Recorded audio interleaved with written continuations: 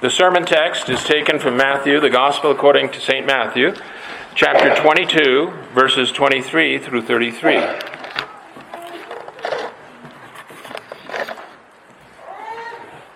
Matthew 22, beginning at verse 23, which in our Pew Bibles is page 1336. Matthew 23, 23 through 33. I'll get it. Matthew 22, verses 23 through 33. The same day the Sadducees, who say there is no resurrection, came to him and asked him, saying, "Teacher, Moses said that if a man dies having no children, his brother shall marry his wife and raise up offspring for his brother. Now, there were with us 7 brothers. The first died after he had married, and having no offspring, left his wife to his brother.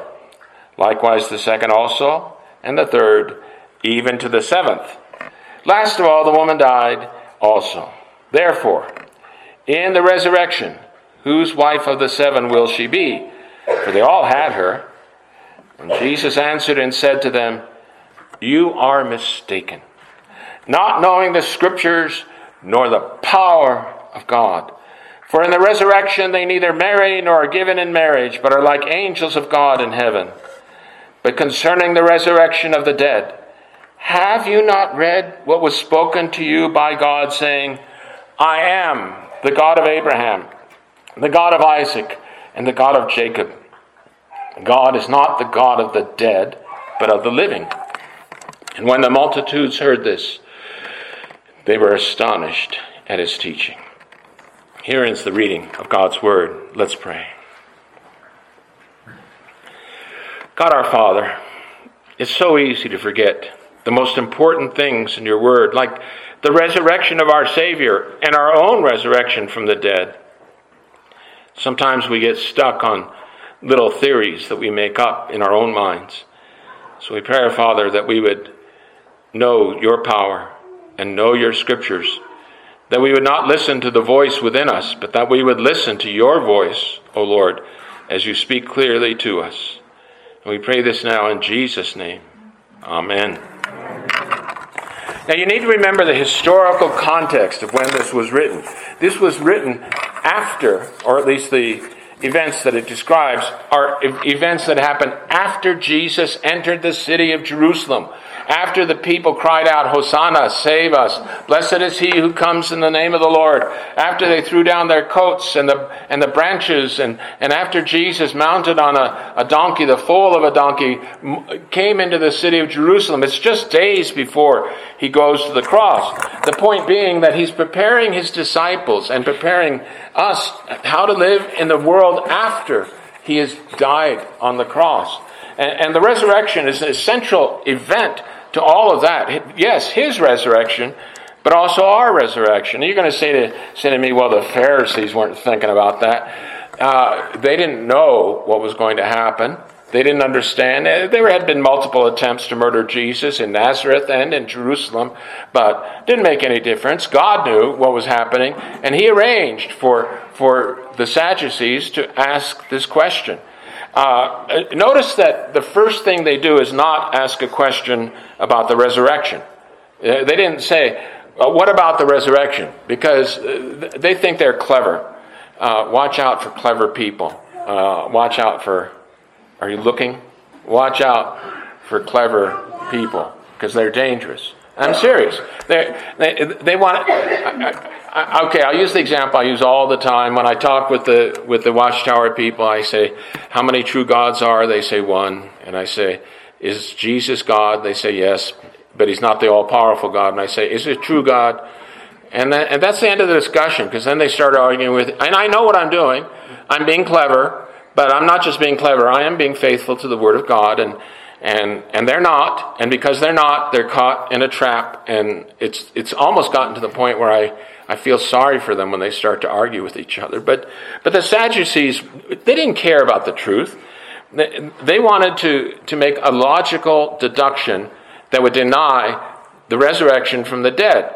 They were taking a very minor point. I mean, I'm sure when you read from Deuteronomy 25 about levirate marriage, you said, that's kind of strange. And you said to yourself, why are we reading that? And then we got to the passage and you said, okay, well, I get why we're reading that, but it's still a little bit. But it was strange back then. It was like, and especially the example that they use, they're trying to use logic in order to confound the Scriptures. Now, it's okay to make deductions from the Scriptures. The passage about levirate marriage in Deuteronomy 25 follows a verse which applies to pastors. You shall not muzzle the ox that treads out the grain. You all know what an ox is? And pastors are compared to oxen. I'm not sure I really like that verse. But you know, the deduction that is made is logical. If someone is working hard, you need to feed them. If an ox, even an animal, works hard, you feed the animal. If a pastor, and this application is used twice in the New Testament, then even a pastor is to be fed sometimes, you know. But that's a logical deduction. A false deduction is found in Mark chapter 7. And here Jesus is speaking to this same group of people. In Mark 7 verses 8 and following, Jesus says, "For laying aside the commandment of God."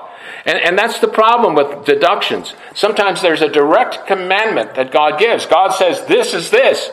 And you say, yeah, but what about? And that's really what the Pharisees or the Sadducees are doing here. In Mark chapter 7, beginning at verse 8, he says, "For laying aside the commandment of God, you hold to the tradition of men." I was talking with an Egyptian Christian in the United States, and I told him that we need to tell people about Jesus. And he said, "Oh, we don't do that in Egypt because you'll get killed."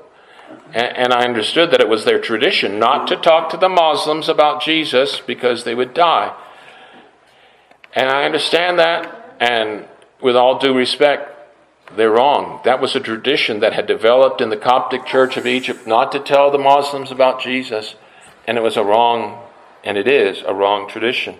And Jesus gives here in Mark chapter 7 examples.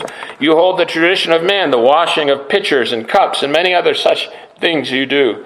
He said, all too well, you reject the commandment of God that you may keep your tradition. We need to be careful about that. You know, if Jesus comes and says, "Why aren't you kneeling when you pray?" I'm not going to argue with him. I'm not going to say, that's a Catholic tradition. No, and when I go to churches where people kneel, I kneel. That's what they do, because my point is not to force my tradition upon someone else. My point is to pray to God. He says, "For Moses said," and here Jesus, again in Mark 7, gives his example, "Honor your father and your mother." That can be a very clear declaration. Honor your father and your mother. But you say, if a man says to his father or mother, "Whatever profit you might have received from me is korban," that is a gift to God, then you no longer let him do anything for his father and his mother, making the word of God of no effect through your tradition which you have handed down. And many such things you do. You understand what they're doing. They're saying, "Oh, everything I have belongs to God, so I can't help you, Mom and Dad." You know, and Mom and Dad say, "But we're hungry." "Oh, I'd love to help you, Mom and Dad, but it's all God's stuff and I got to keep it for Him and I can't give you anything." But you also notice that even in this example, Jesus is actually using a logical deduction, i.e., that is, the command to honor your father and your mother doesn't actually say to care for them. But it's clear that that's one of the things that it means. Your mom and dad get old, you don't just dump them by the side of the road. You care for them. But he's using a consistent and accurate deduction, which korban is not. You can make deductions. When Jesus asked his disciples, "Do you have any swords?" And they said, "We have 2. And Jesus says, "That's enough." There's a clear implication that it's legitimate for Christians under certain circumstances and at certain times to defend themselves with swords. And yes, I have Mennonite friends and I greatly respect them, but they're wrong on this point. At least at some occasions, it's legitimate for Christians to use violence to defend themselves or their families. And this misinterpretation is not a light thing. Again, in Matthew chapter 7, Jesus here is quoting from the prophet Isaiah in chapter 29, verse 13, and he says, "Well did Isaiah prophesy of you hypocrites, as it is written, this people honors me with their lips, but their heart is far from me. And in vain they worship me, teaching as doctrines the commandments of men." We have to be careful to listen to what God says and not to what men says. And when I say what men say, that means especially pastors. If you're listening to your pastor, whether his name is Elijah or Steve, and not listening to the Word of God, you're a hypocrite. You're honoring God with your lips, but your heart is far from God. If I preach something contrary to the Word of God, you are bound by the Word of God to not listen to me. So then we use the example of levirate marriage given in Deuteronomy 25. And you understand the example. A woman marries a man. He dies without children. The law of God said that his single brother, a brother who lived in the same community, who was unmarried, was to marry his dead brother's widow. And the first child was to be considered his dead brother's child, and then the second or third or whatever would be considered the new husband's children. So this happened 7 times. After the third or fourth brother, I think if I were number 5 or 6 or 7, and the widow kept having husbands that died, I think I might have said, I think I'll leave town. Jerusalem's a nice city. It's far, but they didn't. And they present this as if it's a real example. It's not presented by them as if it's a parable. They present it as if it's an actual historical event. It is logical, because they ask the question, whose wife will she be of the 7? This woman was married to 7 men, and then she died. None of them had children. So is it going to be the first? Is it going to be the last? One of the ones in between? You need to think about this. And dear brothers and sisters, I've seen the bumper sticker that says, God said it, I believe it, that settles it. Yes, God said it, I believe it, but that doesn't settle it. Because you need to think about what God said. The Sadducees thought about what God said. They just came to the wrong logical conclusion. The first thing they did, the first mistake they made was they assumed that there's marriage in heaven. And that's a big mistake. And Jesus will go on to correct that mistake.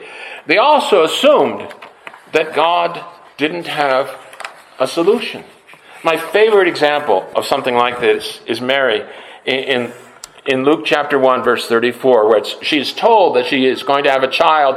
Oh, but she's not going to know a man. And she says in Luke 1:34, Mary said to the angel, how can this be, since I don't know a man?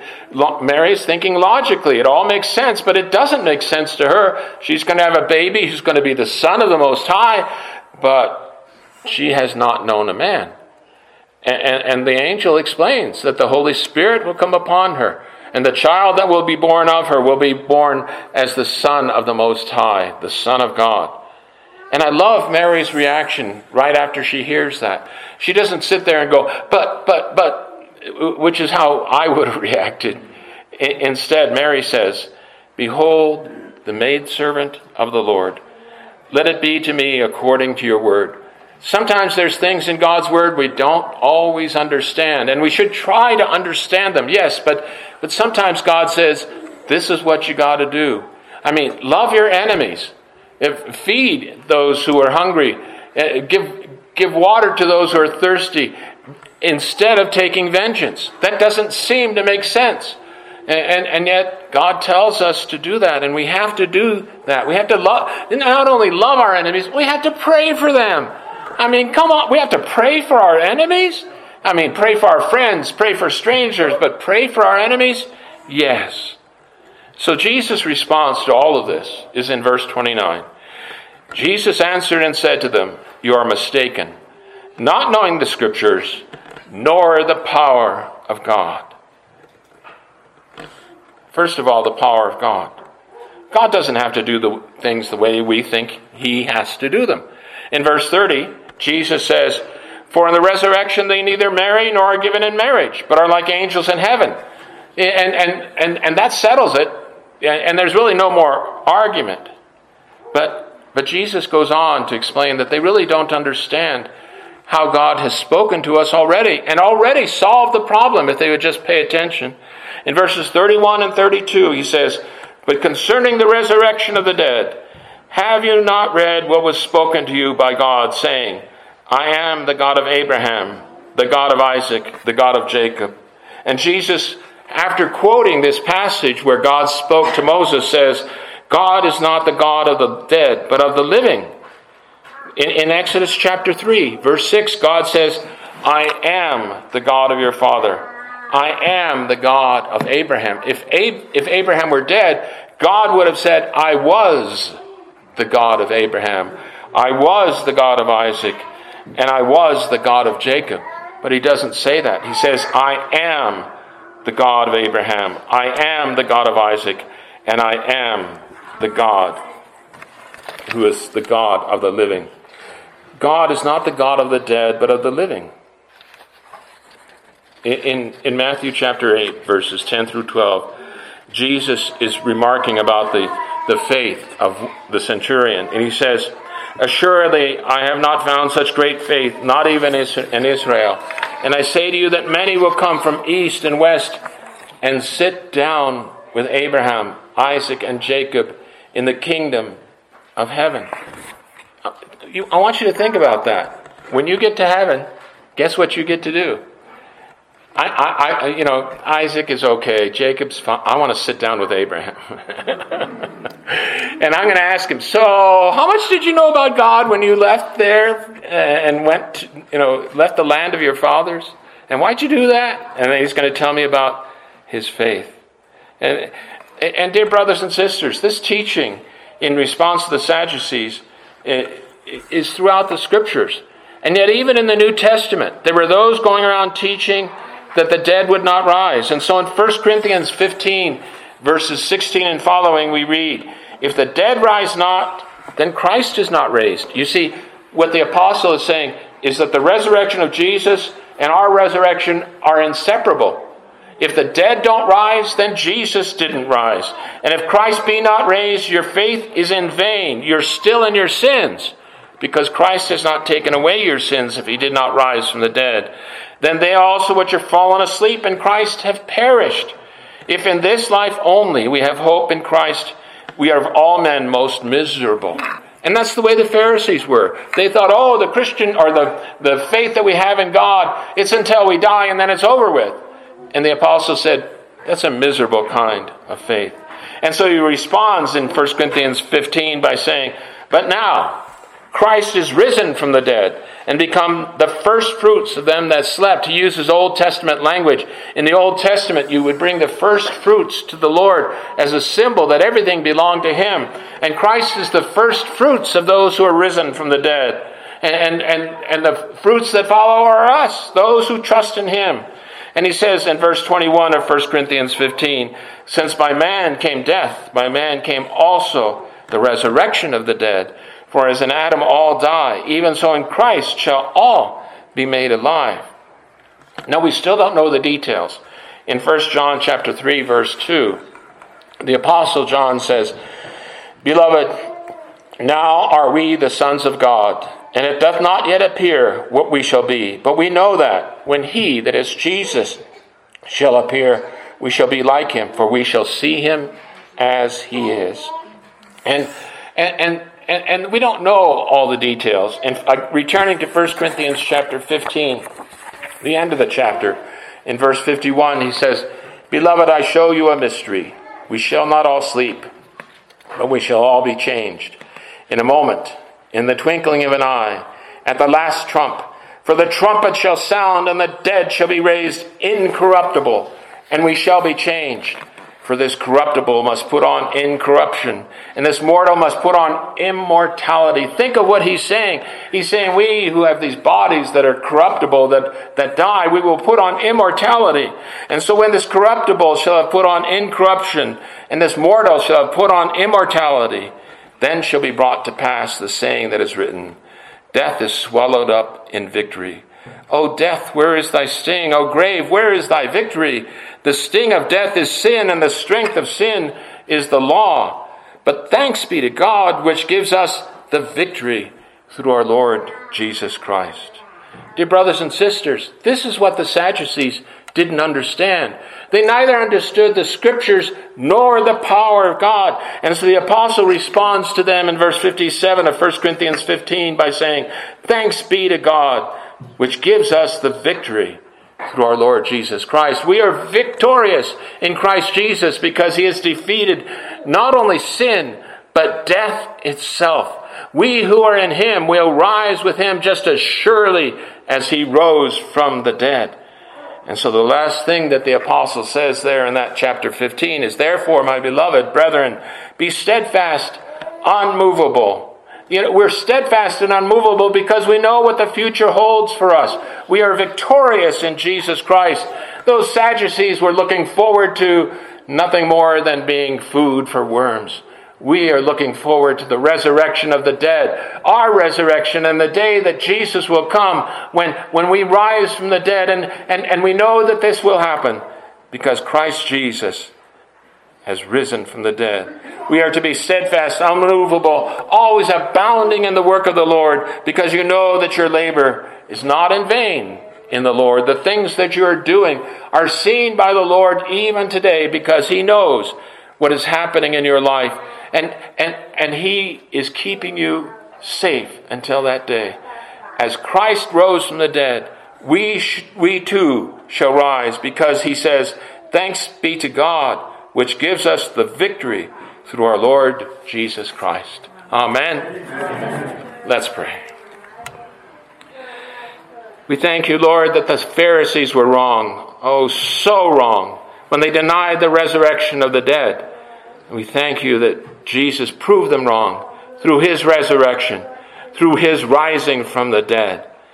And we look forward to that day, O Lord, when we too shall leave this earth and go to be with our Savior forever. Whether it be when we are still alive and the Lord calls us into the air, or after we have died and Christ raises us from the dead.